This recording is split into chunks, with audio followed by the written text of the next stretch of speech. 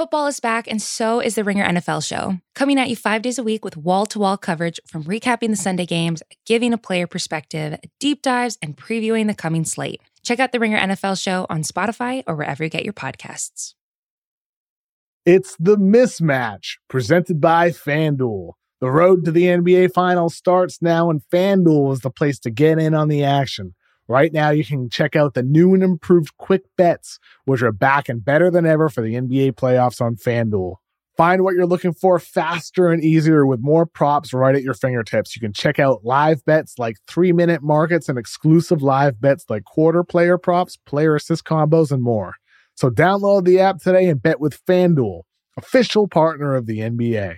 The Ringer is committed to responsible gaming. Please visit rg-help.com to learn more about the resources and helplines available, and listen to the end of the episode for additional details. Must be 21 plus and present in select states or 18 plus in DC. Gambling problem? Call 1-800-GAMBLER or visit rg-help.com. Today's episode of The Mismatch is brought to you by Hulu Plus Live TV. Looking for a better way to watch live TV? Stream your favorite sports and shows over 95 live channels with Hulu Plus Live TV. Get access to Hulu's entire streaming library, Disney Plus and ESPN Plus, all in one plan. Start your free trial of Hulu Plus Live TV today. Live TV plan required. Restrictions apply. Offer valid for new and eligible returning subscribers only. Access content from each service separately. Learn more at hulu.com.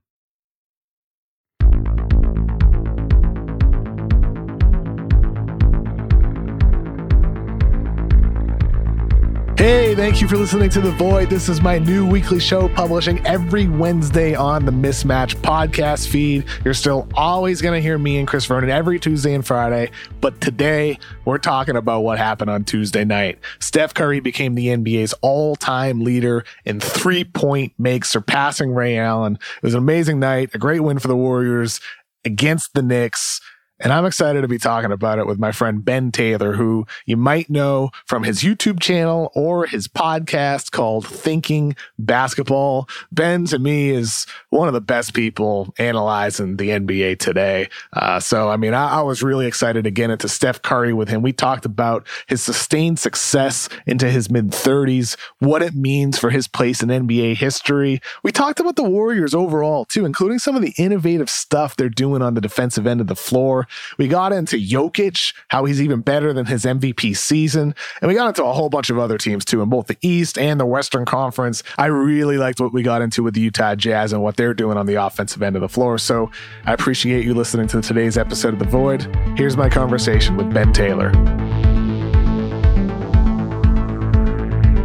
Ben, how are you doing today? Kevin, I'm psyched up. We were just talking right before we pressed record. I don't know if we've ever talked about basketball. When we get together, we talk about everything but basketball. So it's going to be exciting to see where this conversation goes. It's unusual. I mean, our first time meeting was at John and Vinny's in-person meeting. We have a lot to discuss about basketball. Steph Curry became the NBA's all-time three-point leader last night, surpassing Ray Allen in a Tuesday night win for the Warriors over the Knicks in Madison Square Garden, the same team that everyone thought would take him in the draft. In the same building, he dropped 54 points in 2013. Steph didn't explode like he did back then, but he had 22 points on 19 shots, and this is still an incredible, historic night for one of the best players in the history of the NBA. Ben, even at age 33, Steph is still in his prime. And I couldn't help but think watching last night how I just love to tune in for this dude's games. It's so fun to watch Steph Curry play basketball. I just love to watch him play. So that's my first question for you. What do you love most about watching Steph? Probably the joy that he plays with. I think that's, if I had to pick one thing, that would probably be it. I mean, he's incredibly entertaining to watch just with his perpetual motion and all of the tricks and kind of gadgets he has away from the ball, and the fact that he's like this 6'2", as a fellow 6'2" dude who can't imagine getting my shot off in NBA games like that. Like, all that stuff's very entertaining, but it's always nice for me when a player's rolling to have that kind of joy exude out on the screen. So yeah, I'll go with that. You could feel the exact energy you're describing, Ben. Like, end of the third quarter, Steph creates space for his dribble with a floater. Then he hits that deep three to extend the Warriors' lead. And then late in the fourth, he put the lead over 10 with that three sprinting away from the rim. It's a game full of joy, but like his scoring can also take the life out of teams too. I mean, he just does it in a different way. Everything that he does on the court, he does it in a different way than most other guys. I mean, his ability to make an impact on the court without even touching the ball is unparalleled. The way he operates as a screener, either using them or setting them. I mean, I'm reminded of a video. You made a great video recently about how Steph Curry created 33 straight points against the Cavs. Many of them, like, he didn't even touch the ball. And I thought that was one of the best videos you've ever made, man. Oh, thank you, Kevin. I mean, the screening is part of the moving. And when you have the gravity he has, it means when you're cutting without the ball, everyone's worried about you rushing into space and getting open. So that allows you to set a screen, right? In a sense that you stop and you hit the brakes, and now they have to worry about someone else. On top of that, he's just like, he's a nasty little fellow, right? He's gotten in the weight room over the years. He's talks about deadlift PRs and things like that. And all the guards you mentioned in that list of guards and where they kind of stack up with screen numbers, like Curry's just thicker and fiercer when he gets into his screens. And so you have this combination of all the off-ball tricks, all the motion that he plays with, the threat of him as a shooter, and then there's a famous play that Steve Kerr stole from Iowa State called Cyclone, which I've talked about before, where he's basically flooding up from the baseline. He's like sprinting up from the baseline, like he's going to pop off a screen at the top of the key, and then he just slams on the brakes, and he becomes the screener. And I think that's what makes his screen so devastating. You got the physicality in it, but there's also the fact that he's switching on a dime from being a shooter and a shooting threat to freeing up one of his teammates. The defense is still occupied with him. And so you saw a number of those plays in the Cleveland game where he's like running around, he's on fire, they're freaking out about him, they're trying to deny the pass, and then you start backdooring, and then you become a screener, and it's just extremely difficult to stop. Yeah, man. Steph is a guy who just does so much more with off-ball screens than other guards like Dame, Trey, Ja, Harden, and he plays with so much more motion. It's just different, man. And, you know, one thought on my mind, though Steph is obviously an outlier level shooter, what he does is more than shooting ability. It's like you said. So is there anything you think other players can actually learn from him? You know what? I think it's a combination of all of them. And I'm glad you mentioned this, because I think we do a disservice to Steph when we call him the best shooter ever. Because to me, it's kind of like saying Jordan's the best dunker ever or the best rim finisher ever. Like, it's true, and it's a component of the game. But all these other things are what make it possible. Like, if he just stood in the corner and shot that way, he wouldn't have nearly the value. If he didn't have the handle or the passing or some of the screening that we've been talking about. Like, it's the complete package. So I think other players can take things from him in terms of quick release, creating space, perpetual motion. I mean, that in and of itself is another thing where we say the guy's the best shooter ever, but he's also like an endurance athlete on the basketball court. He's like the second coming of John Havlicek or something, just running around and not stopping. They should. Has anyone studied Steph's like endurance capacity in a lab? Has that been done? I mean, it should be done. It's wild what he does, man. Did you see the movie 14 Peaks? I think it's on Netflix. I don't believe I have. No. Okay, what's 14 Peaks about, Ben? It's about the 14 8,000 meter mountains in the world and climbing this guy who tries to climb them. And they study his lungs. They do these endurance tests. And I like thinking about this. I wonder how Curry would do if you plugged him into that environment where you're like, bike for an hour at deprived oxygen levels and let's see what your nervous system looks like. Because, right, that's the part of the shooting thing, Kevin. If you are you saying you want to kidnap Steph Curry and test out his lung capacity? Kidnap is a strong word. I mean, borrow was what I would say. Okay. But it's the kind of thing where, like, you can't be the greatest shooter unless your nervous system can perform under that stress, right? Like when you're exhausted. So I think it's the whole thing. You could take bits and pieces probably, but it's the package, the combination of the package and the insane outlying hand-eye coordination that I think makes him Steph Curry. Ben, I was looking at your top 40 from back in 2017 on backpicks.com. You posted your top 40 greatest NBA careers of all time. And at the time, like I said, in late 2017, you had Steph 20th. And just to give some context around that ranking, you had Chris Paul and Charles Barkley right behind him. Right ahead of him was Steve Nash and Dirk Nowitzki. Steph was 20th 4 years ago. Where is Steph today on your top 40 list? Ooh, I'm due for an update. I get requests a lot for an update. This is also a request right here. A live request? Yes. I mean, obviously he didn't have, for the way that works, it's about looking at the value of on-court careers.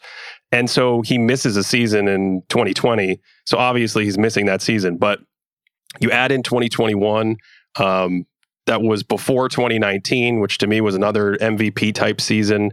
Finished third last year in MVP voting, second most first place votes. And obviously, is it fair to say he's the favorite right now for MVP? Yeah, he's the favorite right now. Yeah, I mean, Tim Bontemps did his most valuable player straw poll of 101 media members, and 94 voted for Steph as MVP. Yeah. So he's definitely the favorite. He's in the driver's seat, and he's still playing at this level. He's still at this prime level, that we've seen for since at least 2015. Although in 2013, when he came back from the ankle, I think he was incredibly underrated and dangerous already. He finished fifth, maybe in 2000. He had a really high MVP standing in 13 or 14 that people often overlook. So you take the totality of that, and I think he's easily kind of had a top 20 career. The question for me when I do the update is, how close is he going to start getting to those top 10 guys? Those top 10 or 11 guys, your Magic Johnson, Larry Bird, Tim Duncan, Shaquille O'Neal's of the world. Like, they did it at a high level, and then they had the full body of work, and then even the post-prime years. Like, we're seeing it with LeBron, Kareem, just these guys that continue to put in 2, 3, 4, 5 extra seasons. Tim Duncan had it. Like, they evolve as a player. So we haven't seen that from Steph, but man, he's like, I would say definitely top 15 at this point, and heading higher for most people. And heading higher in the sense that he's 33 years old, and you mentioned these guys having post-prime. Steph is still in his prime. I mean, he is just as great, if not greater now than he was during his unanimous MVP season. And, he has a game where, like, if he's assuming good health, Ben, Steph at 40 years old could be Seth. He can be. Well, that's an interesting way to put it. Yeah.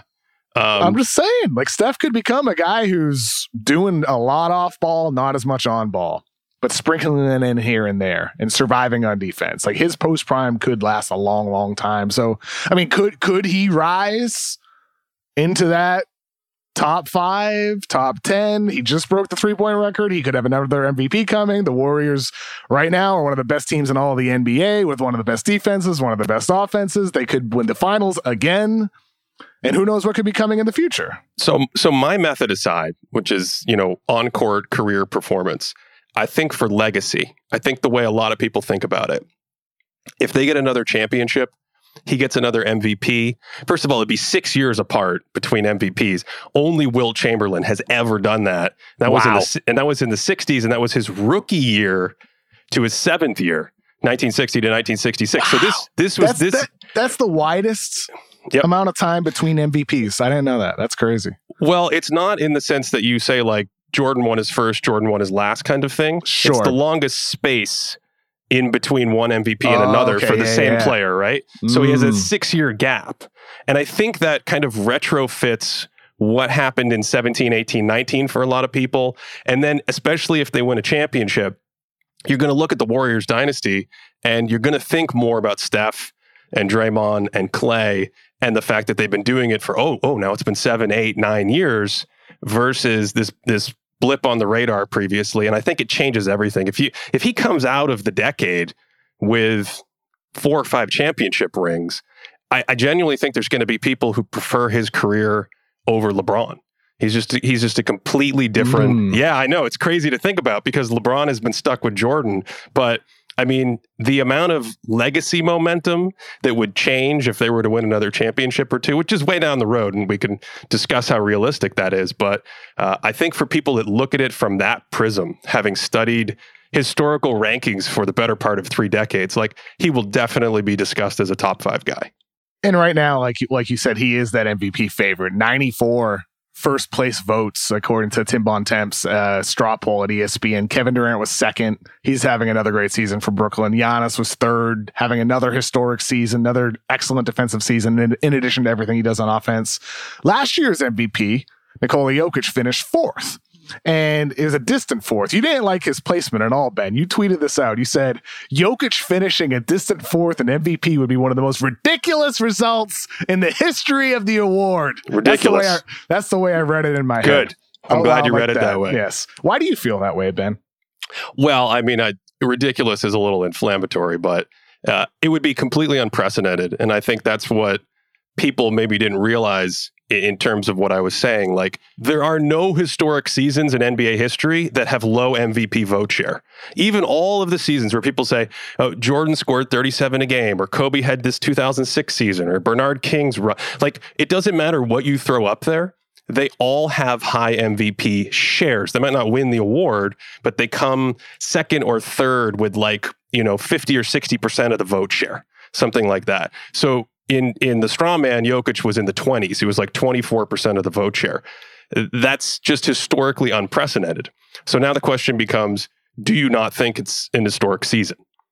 That's the only thing left for me. Or do we have 4 historic seasons? Is that the counter argument that voters might have, putting KD and Giannis ahead of him?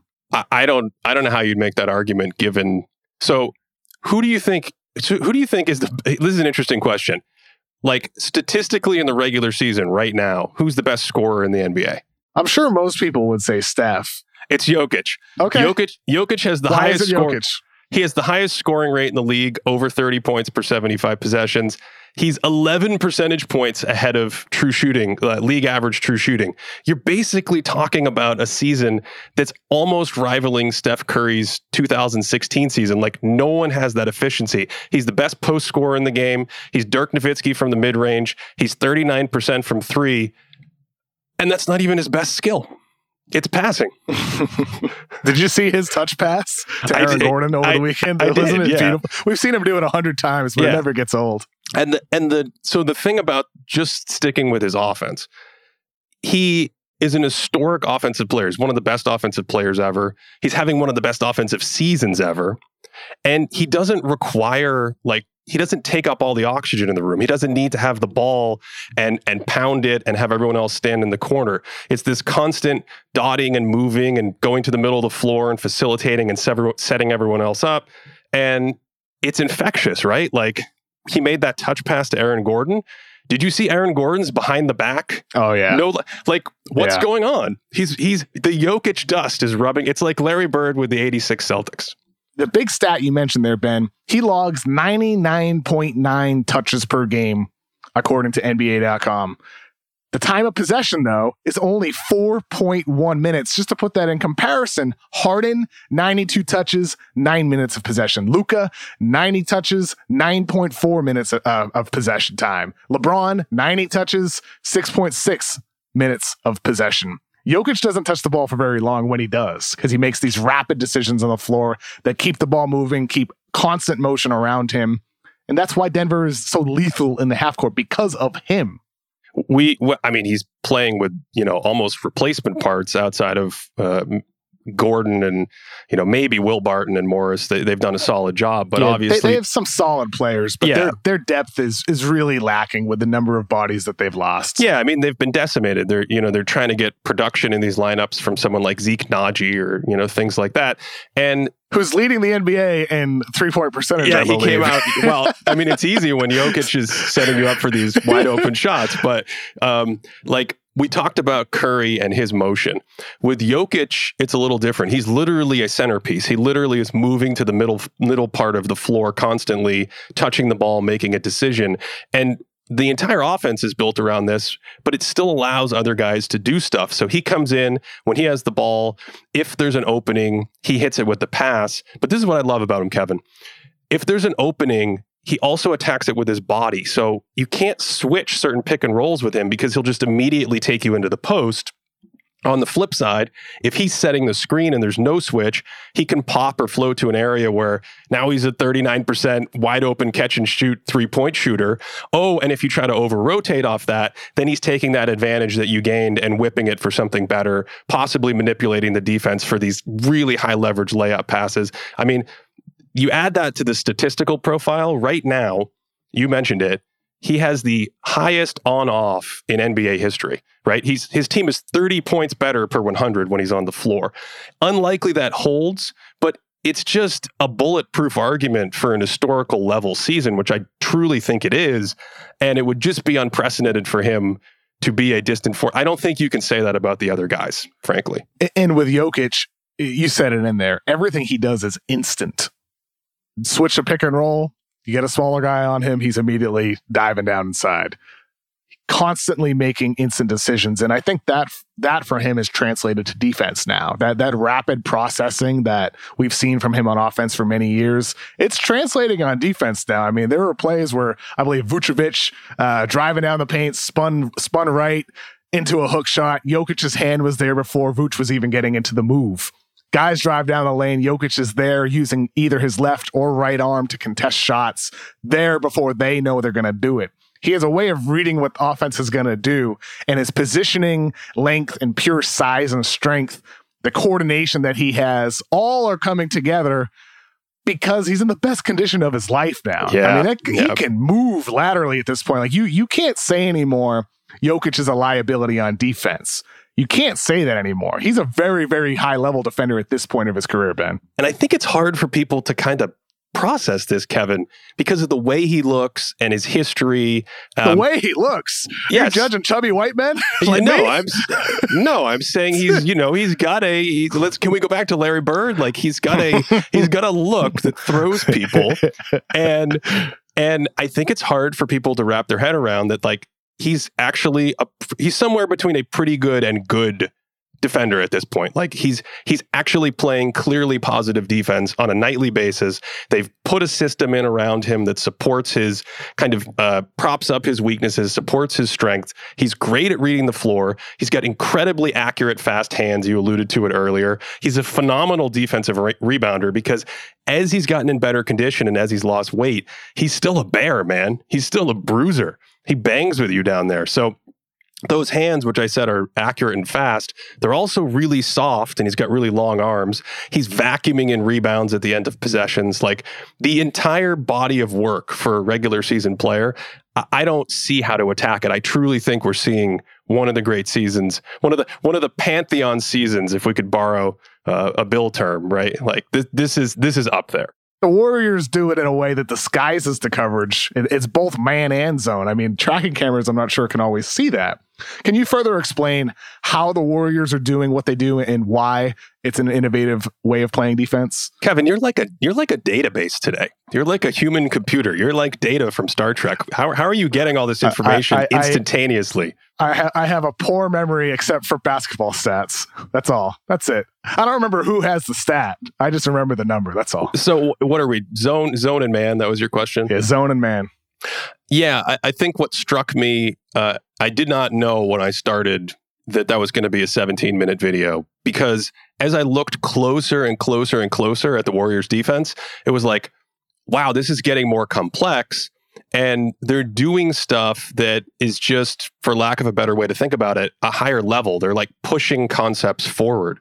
And so in their man scheme, they have a lot of, if you see something, one guy zones up two players. If you see something, two guys zones up three players. If we trap the pick and roll, three guys zone up four players. And so the ability to have that experience and know those rules and understand how to communicate with each other defensively then carries over to when you actually run a zone. And so it makes sense to me that not only are they running zone, but you're seeing box and one where, okay, we got one guy here, so four guys need to figure out how to communicate and zone up. We've got triangle and two, so two guys are on the ball, so what do the other three guys do? It's really fascinating that at the end, I think I referred to it as a hybrid system, and I think there's something there maybe for the the future of NBA basketball, because if you can take some of these concepts, you can blend things together in a way that we haven't seen. And it's, I think there's a lot there, man. I think it's incredible. I mean, statistically, the Heat, Clippers, and Hornets play zone more than anybody. Are there any other teams playing zone like the Warriors do? I haven't seen it. I think a lot of, you'll see a ton of teams go zone for possessions, after timeouts, baseline out of bounds, whatever it is. But the hallmark of zones that I've seen come back into the NBA, remember there was no zone defense when we were growing up. It wasn't until like 2001 that you were even allowed to zone. So it's the same thing with the three-point shot. They put the three-point shot in 1980, and it took about a decade before teams were like, maybe we should shoot three-pointers. Right? Because you have to schematically change your approach to the game when you do that. The zone came in, and outside of like Don Nelson in Dallas, most coaches didn't go, oh, fantastic. I've got all these beautiful zones on my shelf from college and high school that I've been waiting to spring on the league, but I've been hamstrung by the illegal defense rules. So it took a long time for zone to come in and be useful and be a thing. And that's why I think now we're only getting to a place. Nick Nurse in Toronto, and I'm not, honestly, off the top of my head, I've seen a lot of Raptors, but I'm not sure how much they're kind of doing this year. But in the past in Toronto, they've done a little bit more with how they play zone than just, hey, go 2-3 and guard an area. And obviously in the bubble, we saw Miami, they were putting length at the top. Kind of reminds me of Syracuse's zone in college. They're bringing length to the top and maybe flooding three guys up to the sideline. And that was a little tricky at times for opponents like the Celtics and the Bucks.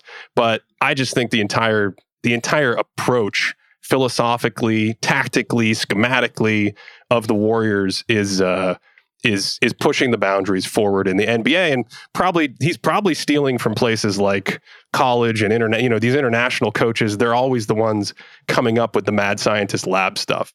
My understanding is Mike Brown, who's been an assistant coach with Golden State since 2016, has been integral to installing the system that they're using. But do you need a Draymond Green to play the way in which you're describing? I don't know if you need one ultimately. I think obviously he takes it to the next level, and he's just phenomenal to have out there.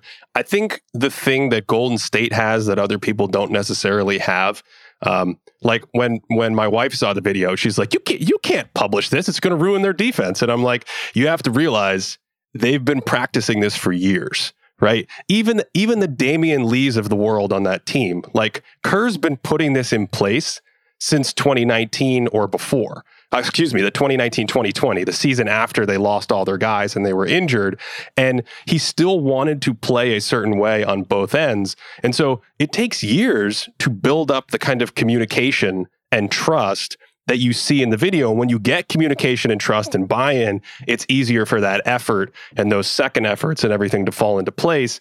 And now, I can put Juan Toscano-Anderson out there, and he's not in the same universe as Draymond Green, but he's doing good stuff. He's communicating, he's active, he's understanding the situation. And I do think if you took Draymond out of that equation, they still have enough good defenders, man, like Wiggins, GP2. Oh, Gary Payton's so good, Ben.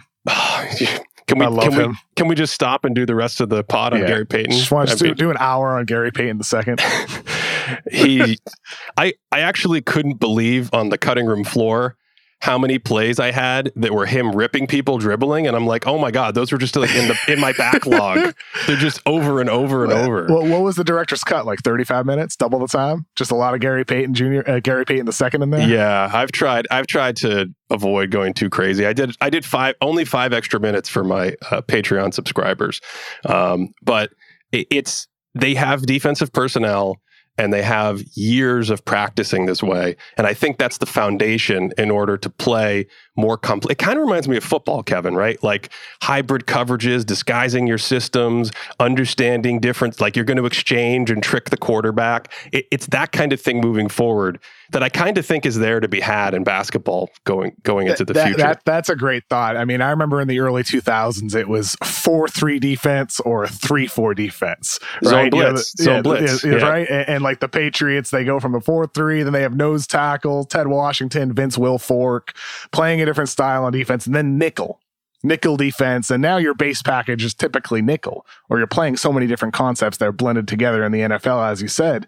NBA, maybe this is the next thing. You mentioned the Raptors earlier and how they played box and one, all these different zone coverages against Steph Curry in the finals. Now they have Scotty Barnes, this type of player who's Draymond-esque, big, long, hustles, communicates. He's got some work to do on both ends of the floor, but there's a lot of big, skilled, mobile guys that have entered the league in recent years and will enter the NBA in the coming years. Chet Holmgren, Paolo Banchero, Victor Wembanyama in the next 2 drafts.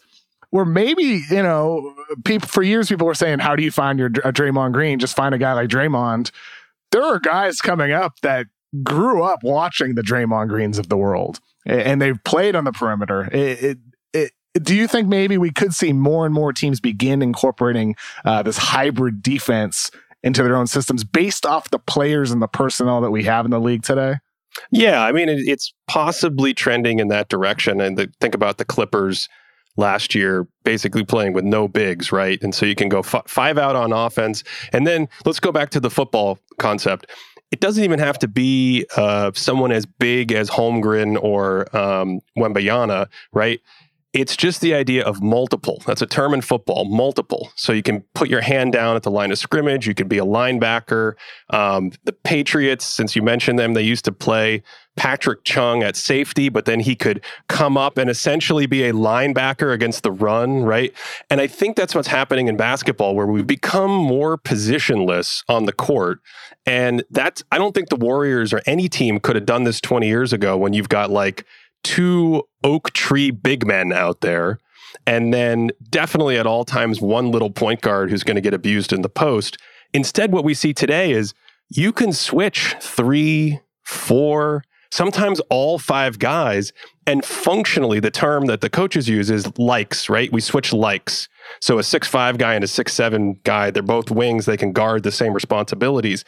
Well, what you're seeing is everyone's kind of multiple, or everyone's kind of likes. Like, when I was looking at the Warriors, having Steph Curry roam over into the paint in the spot that also Kevon Looney or Draymond Green runs over, that says everything about how interchangeable the parts can be. Today's episode of The Mismatch is brought to you by Hulu Plus Live TV. Looking for a better way to watch live TV? Stream your favorite sports and shows over 95 live channels with Hulu Plus Live TV. Get access to Hulu's entire streaming library, Disney Plus and ESPN Plus, all in one plan. Start your free trial of Hulu Plus Live TV today. Live TV plan required. Restrictions apply. Offer valid for new and eligible returning subscribers only. Access content from each service separately. Learn more at hulu.com.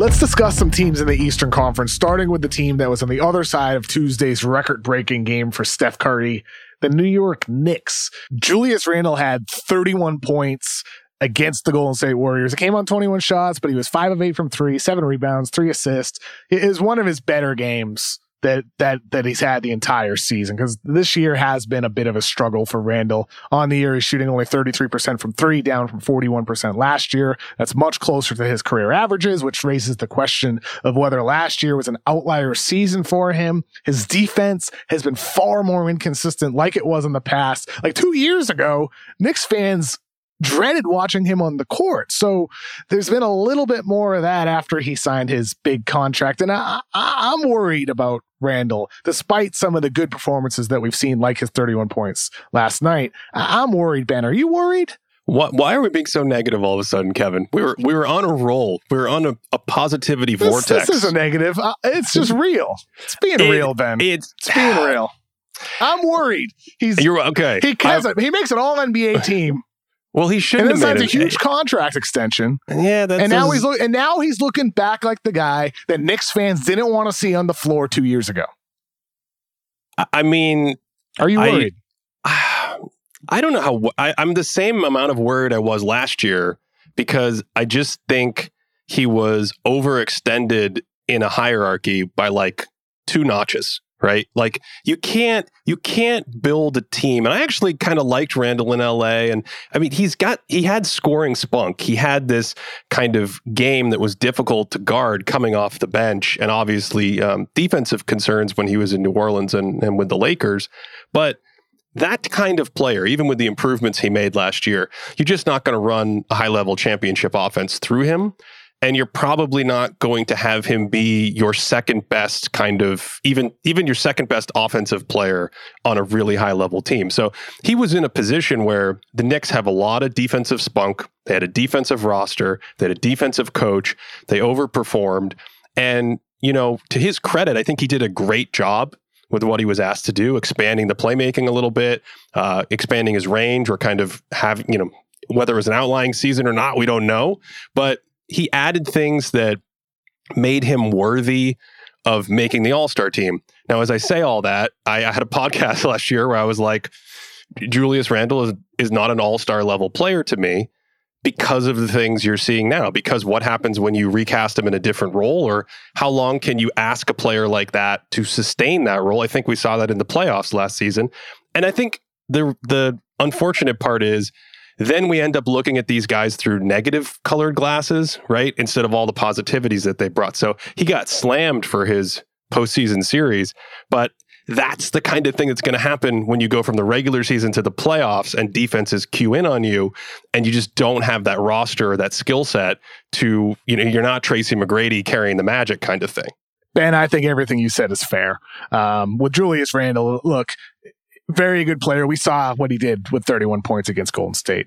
The guy can get buckets for you. He can rebound for you. He can pass for you. There's a lot that Julius Randle can do. But if you are a Knicks fan and you have been underwhelmed by his play, I think it's okay to have some concern. Because this has been a thing for him in the past. But ultimately, you hope during the postseason, he turns up his energy, he turns up the focus levels, and he's able to have the best stretch of his career if the Knicks are in that position. Ben, I wanted to ask you about Cade Cunningham. You're more of an NBA guy. You don't watch much of draft prospects, right, before they enter the league? Yeah, I used to love college, and now I just don't have time for it. That's because you're making amazing 17-minute videos about the Golden State Warriors defense. But I have a question for you. So, Cade Cunningham, what are your early impressions of him? Earlier this week, Dave Bing, NBA legend, said Cade Cunningham's a future All-Star, but he's not the guy for Detroit. So, forgetting everything that was talked about pre-draft with him, what are your impressions of him so far, a couple months in now?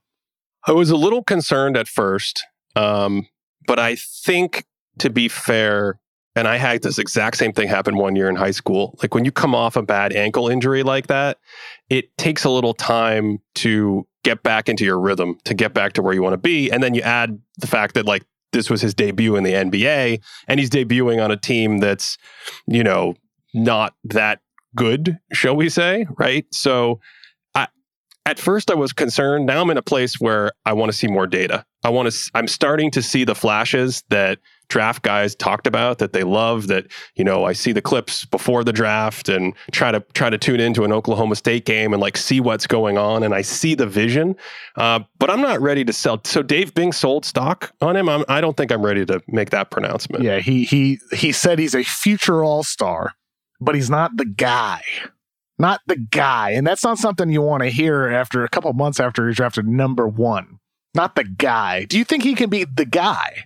Yeah, it's not just the number one part for me. It's his style of play, right? Because when I hear something like that, I hear Sean Marion, I hear Eddie Jones, I hear guys that are like pieces that fit, even a Klay Thompson, right? Like you don't build everything around him, you plug him in, and he has responsibilities defensively, and he complements your star player, and he runs around and finishes plays with 3-point shots or cuts to the rim. Like that's what I hear when I hear that kind of talk. Oh, this wing player is an all-star, but he's not the guy.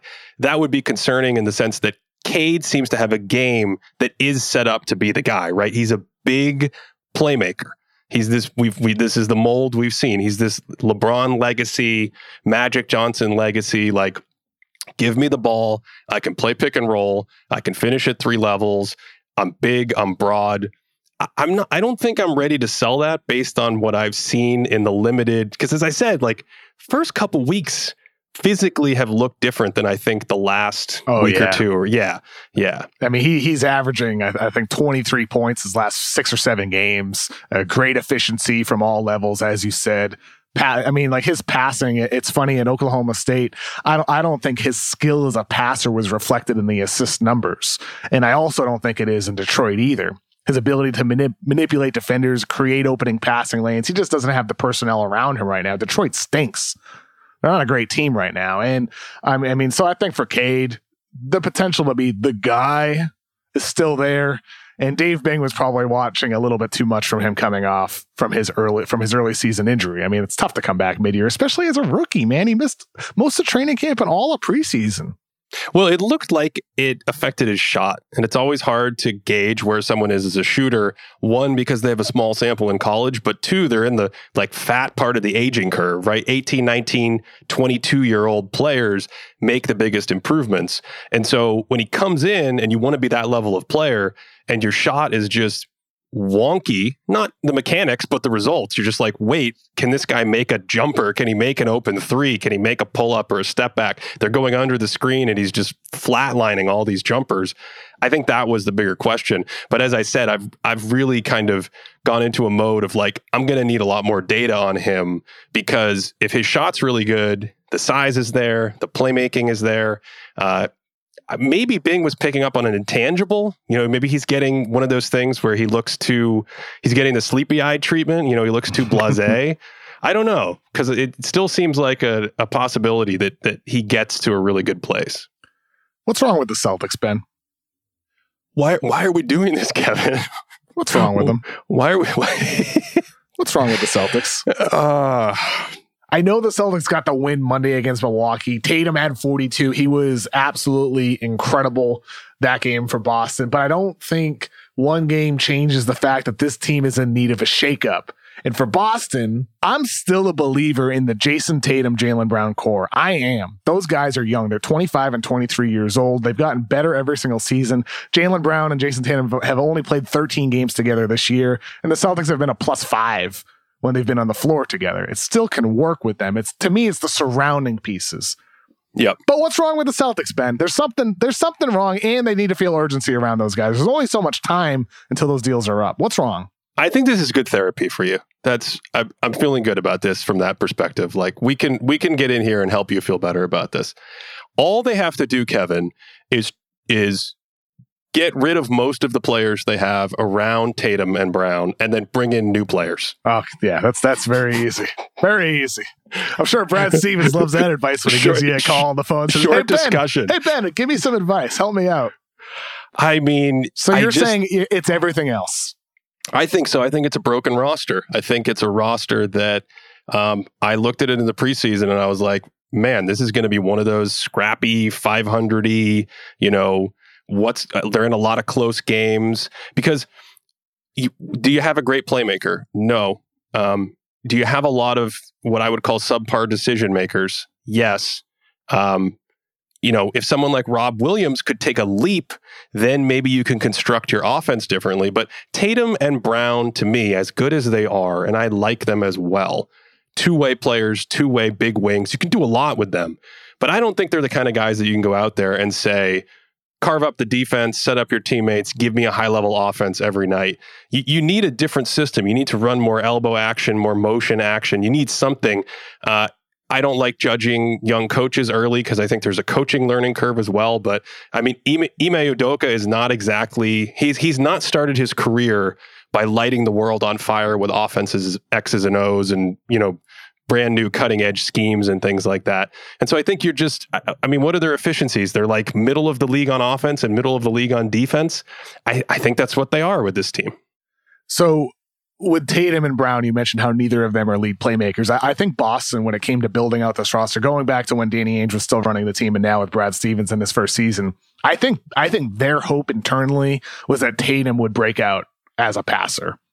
He's made progress over the years. He's better than he was in high school. He's better than he was in Duke, better than he was early in his career. You've got to give credit where it's due. He's gotten better as a passer at reading the floor. However, it hasn't manifested in him in terms of becoming an elite efficiency decision maker with pick and roll, isolations. This season, going back to last season, 47 guys have isolated 300 times.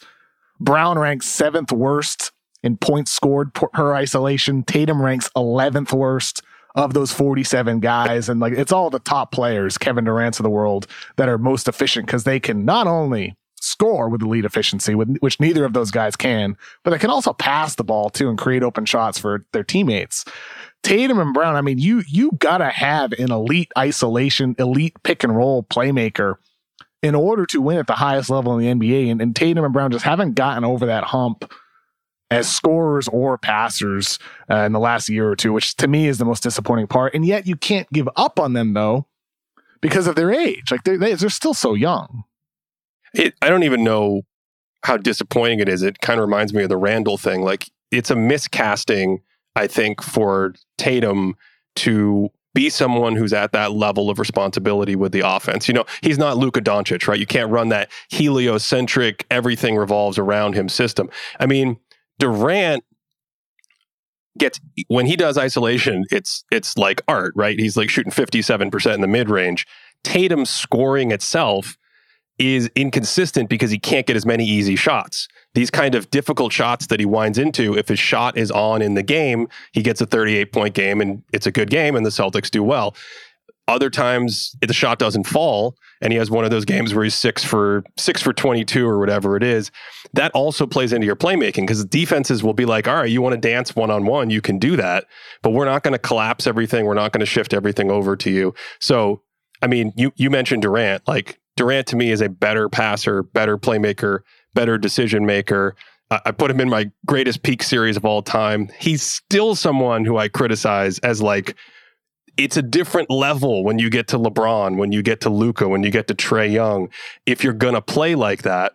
And with the Celtics, I think when they lost Hayward and Kemba Walker, and before that it was Kyrie Irving, when they lost those other playmakers and those secondary playmakers, it shifted a lot of that playmaking responsibility onto them. And now the support system this year is like Schroeder and the Josh Richardsons of the world. I just don't think they're good enough decision makers or passers or scoring threats to be able to support those two guys in the way they need to be supported. So, I mean, we said it was quick at the beginning, but we've danced around it. I just think it's a broken roster. The Celtics' upcoming schedule: Warriors, Knicks, Sixers, Cavs, Bucks, Wolves, Clippers, Suns. That's until the new year. That's a lot of tough games coming up, Ben. Yeah, you're excited about it. I can tell. Man, we got to start using Apple Cash. All right. Why? It's so easy and convenient. Apple Cash lives in messages. Okay. So I can pay you in convos we're already having. Not forget a payment or have the money sitting somewhere just collecting dust. That's actually kind of nice. And then you can use that cash right away and buy stuff at like a store with Apple Pay. Oh, so I don't have to do all the bank transfer stuff. Nope. It's just right there. It's easy, convenient, and secure. Did you just pay me $1 on Apple Cash? See how easy that was? Services are provided by Green Dot Bank, member FDIC. Terms apply. This episode is brought to you by Hotels.com. I was traveling internationally last year. I was in Mallorca. I didn't know the island well. I said, let me head to the north, head towards the water. Let me go on Hotels.com and see what they have available. Something preferably on the beach, maybe even a gym. Not only did I get those things, there was a kids session with exercise, gymnastics in the water, pony rides, a train. It had everything, and I didn't even want any of those things. But at least I knew they were there, just in case I changed my mind. And now finding the perfect hotel has never been easier thanks to the Hotels.com app. Whether you're looking for a family-friendly, right, all-inclusive or a relaxing spa weekend, you can find exactly what you need and compare hotel prices, ratings, and amenities side by side. So start planning your next getaway and find your perfect somewhere in the Hotels.com app.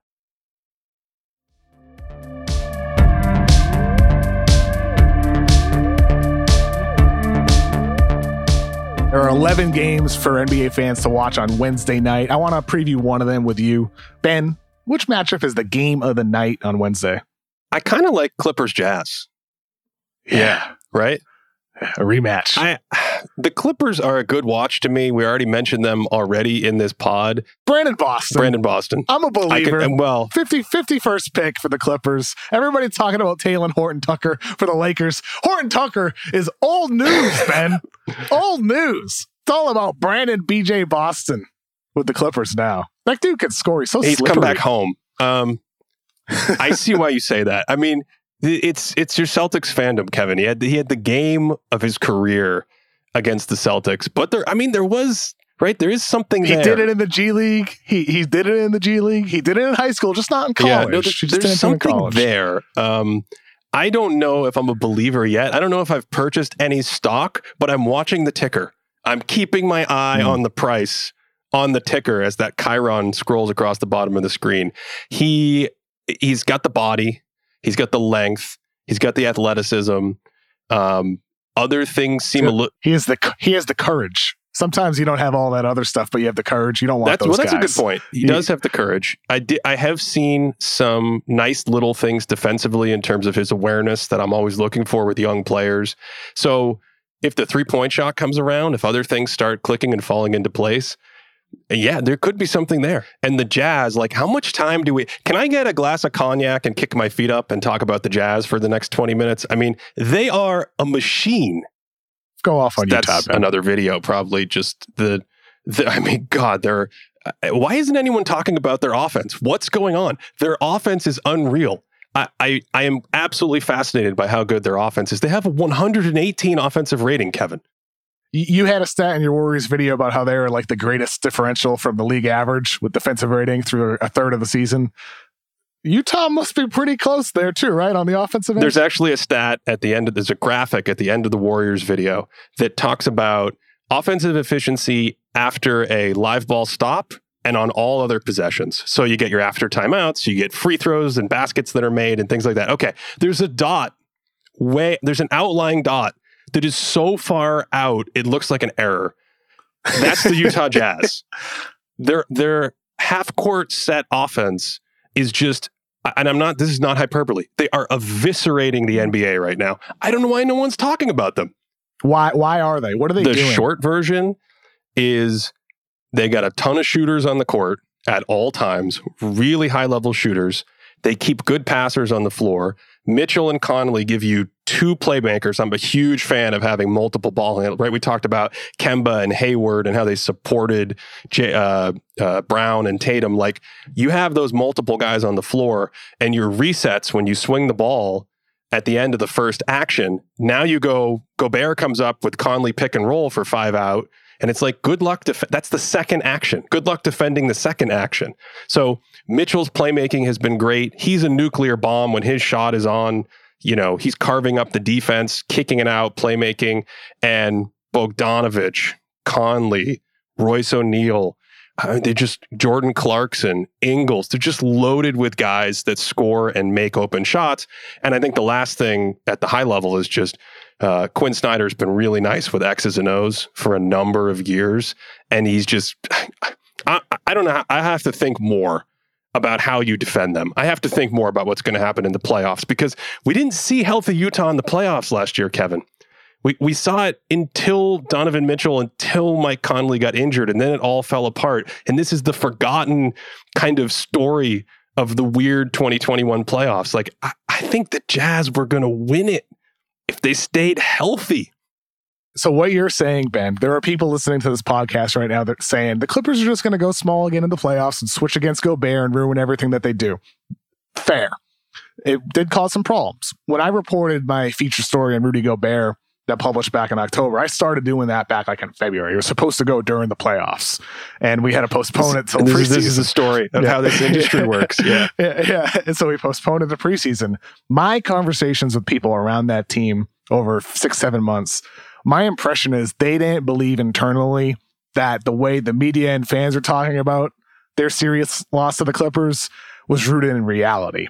They felt it was more to do, as you're saying, health, some of their issues on defense that they were having, miscommunication, guys just getting blown by because they don't have great perimeter stoppers. Terrence Mann scoring 91 points in one. What did he shoot? 70% from three? What was it? 30, 39? What was that game? The single game. Yeah. Oh, it was absurd. Yeah, I mean, there's no doubt that Clippers style versus the Gobert defense is like thunder lightning, right? There's no doubt that it can present matchup problems, but we didn't get to see Utah's offense at full strength, and frankly, we didn't get to see their defense at full strength because when you go to the reserves, when you chip into your depth, the problem wasn't Gobert per se. His value is minimized to some degree in that system, absolutely, but the problem was no one could stay in front of the ball. So it was just breakdown after breakdown after breakdown, and then for some reason there's fans that want Gobert to guard all 5 guys at the same time anywhere on the floor. So I kind of understand why they have that perspective that they run it back and they're healthy. A guy like Rudy Gay, I love the pickup. Yeah, dude, I was about to ask about him. What are they doing with Rudy Gay? Well, I don't know how involved he is just in terms of how dominant they've been. I think right now he's just getting up to speed and he's another piece. Just 12 games he's played. Exactly. Only 228 minutes so far this season. But his three-point shooting has come a long way in his career. So you have another guy that's a big athletic body who can defend, who could potentially be in one of these crazy playoff small ball, I'm going to play the 5 kind of lineups, keep their shooting and spacing on offense that's so critical to everything they do. I mean, they're kind of a sleeping giant to me. Like, they have no track record of deep success, obviously, but they've been so good now on offense. This is not a fluke what happened in the past. Last year was not a fluke. They're better this year offensively.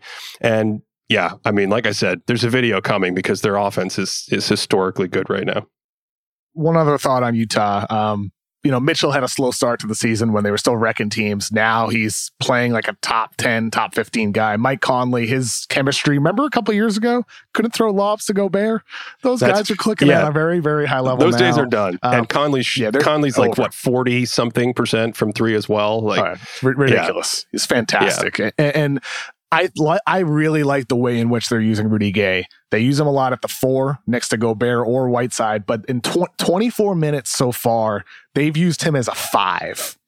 And using him at center, they've played so differently. They're switching 40% of on-ball screens with Gay at center, 33% of handoffs they're switching, and that's compared to 13% when Gobert's on the floor for switching on-ball screens, 10% with handoffs. They don't switch that often when Gobert's on the floor. They're switching a lot with Gay at the 5. And like, there's some mixed results. They're only outscoring teams by 2 in those 24 minutes. And sometimes they're getting abused inside on the boards. But I like that they're experimenting with it, Ben, because like you mentioned how they're a well-oiled machine. They're running it back. But this is a different variable for them to have. And I'm not sure how much they're using it. It might be series dependent in the postseason, but the fact that they're practicing it, that to me is at least an indication that this is a team that wants to have this breaking ball as an option in the playoffs. Ooh, now we're over in baseball. I like that. The change-up pitch. This is what it is. How many other sports can we hit before we get out of here? I can get it. That's all. That's all. Well, I know. Basketball, football, a little. What baseball. About soccer? Someone was saying Draymond is a defensive roamer, and that's a future position. Chris Ryan's brought that up to me before too. Yeah. No, I'm with you. I think. I mean, it's only 24 minutes, so whatever the result is almost meaningless. Exactly. As an aside, I love when people are like, this lineup is plus 172 per 100 possessions, parentheses, 41 minutes. It's like, that means they like played 3 quarters and they outscored their opponent by like 30 points or whatever. It happens. But I'm with you. I think it's the kind of optionality that the Jazz need defensively to really help give them a little bit more of a boost in the postseason. And then you do it without sacrificing yourself offensively. So Gobert himself, you mentioned the Conley lobs, like great rim gravity, great roll gravity, a fantastic screener for the guards. And then if you bring someone like Rudy Gay in at 5 for small ball center lineups, you can preserve 5-out actions and things like that. They're really good. Ben, I mentioned it at the top of the podcast, our first time meeting in person, our John and Vinny's dinner. When are we getting dinner again? When are we getting dinner again in LA? When the pandemic is over. How about that? When is that? I don't know when that is. When is that? I don't know. When is that? That could be some number of years. Oh man! Until then, we had our table. We had like a little table for 2, That day we both fasted until dinner, right? I believe we both fasted. That was a single meal. OMAD, well, one meal a day. Our table was packed. We stacked plates like the chicken parm. They were was on top of a cup above like the spicy fusilli. I can't eat like this anymore. I can't have these giant meals. I used to be able to do OMAD anymore. I can't do it. I'm too old. My body does not allow this kind of performance level eating. We went into we sat in the back, which was great. And I think we scared our server because we ordered like 11 things.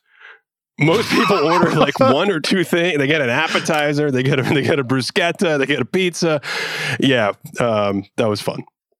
Did we only talk about Pink Floyd during that This dinner? is what I'm saying. This last hour is the first time we've ever talked about basketball. Every time we meet at like a conference or a convention, I feel like we talk about other things, music or food or things like that. And usually it's something other than the NBA. Do you play guitar? I don't play guitar. I play piano. You play piano? Yeah. How long have you played? I grew up taking lessons starting when I was like 5, and I probably took lessons through high school. But then I got to get a keyboard. I didn't have like a piano or a keyboard for years. And then when the pandemic hit, we moved out of LA. And the place that we rented, the place that we were staying in temporarily before we actually like fully moved, had a keyboard, and I started playing again. And I was like, yeah, I got to play more music. What's a Pink Floyd song you can play on piano? I like messing around with the Coming Back to Life intro and solo. Yeah. Oh, baby. Yeah. You can put like some jazz riffs in there, and those, I mean, David Gilmour just has so many like just solos that you can either try to attempt to capture the essence of what he's doing or riff off of on yourself. And Richard Wright has so many just absolutely majestic piano parts, keyboard, synth parts, and all of Pink Floyd's discography. I mean, like even simply Great Gig of the Sky is a vocal performance. However, the piano that Richard Wright lays underneath just lays such a comfortable bed for her vocals to really just dance above. A comfortable bed. I like that. It's beautiful. Are we keeping this in the podcast? I don't know. We might. We might not. We have 3 listeners at this point. Yeah, the percentage of listenership is just took a dive down. There's some people hanging on right now. They're like, "Let's go another hour. Let's go, Floyd talk." Have you to you listening still? I love you. Did I send you the Pompeii performance of Echoes recently? You probably did at some point, but that's one of my all-time great. When I'm ranking the videos on YouTube that I saw that made me want to play guitar, that's right up there. Echoes at Pompeii, shirtless David Gilmour with the long hair, just shredding, dude, just shredding. That's an experience. You know, I actually have a Jokic video. I can tie this to NBA. I have a Jokic video cut to Echoes by Pink Floyd at Pompeii, and I cut to like Roger Waters playing bass. It's so corny. I'm gonna link to it when we tweet out the podcast link to this. I'm looking forward to this. Although I think you need the cinematography of what's happening. You're in Pompeii, and then you're like in space, and then you're on a journey. I thought it was like 2001 for a minute. It's an experience, that video. We should go to, they won't be there after the pandemic, but Pink Floyd, their mortal remains, there's a Pink Floyd exhibition in LA. I got to go to that. I think it closes early January, but just check it out, Ben. Kevin, thanks for having me on. Thank you so much for coming on, Ben. I hope you have a great rest of your day. I hope our basketball discussion did not disappoint.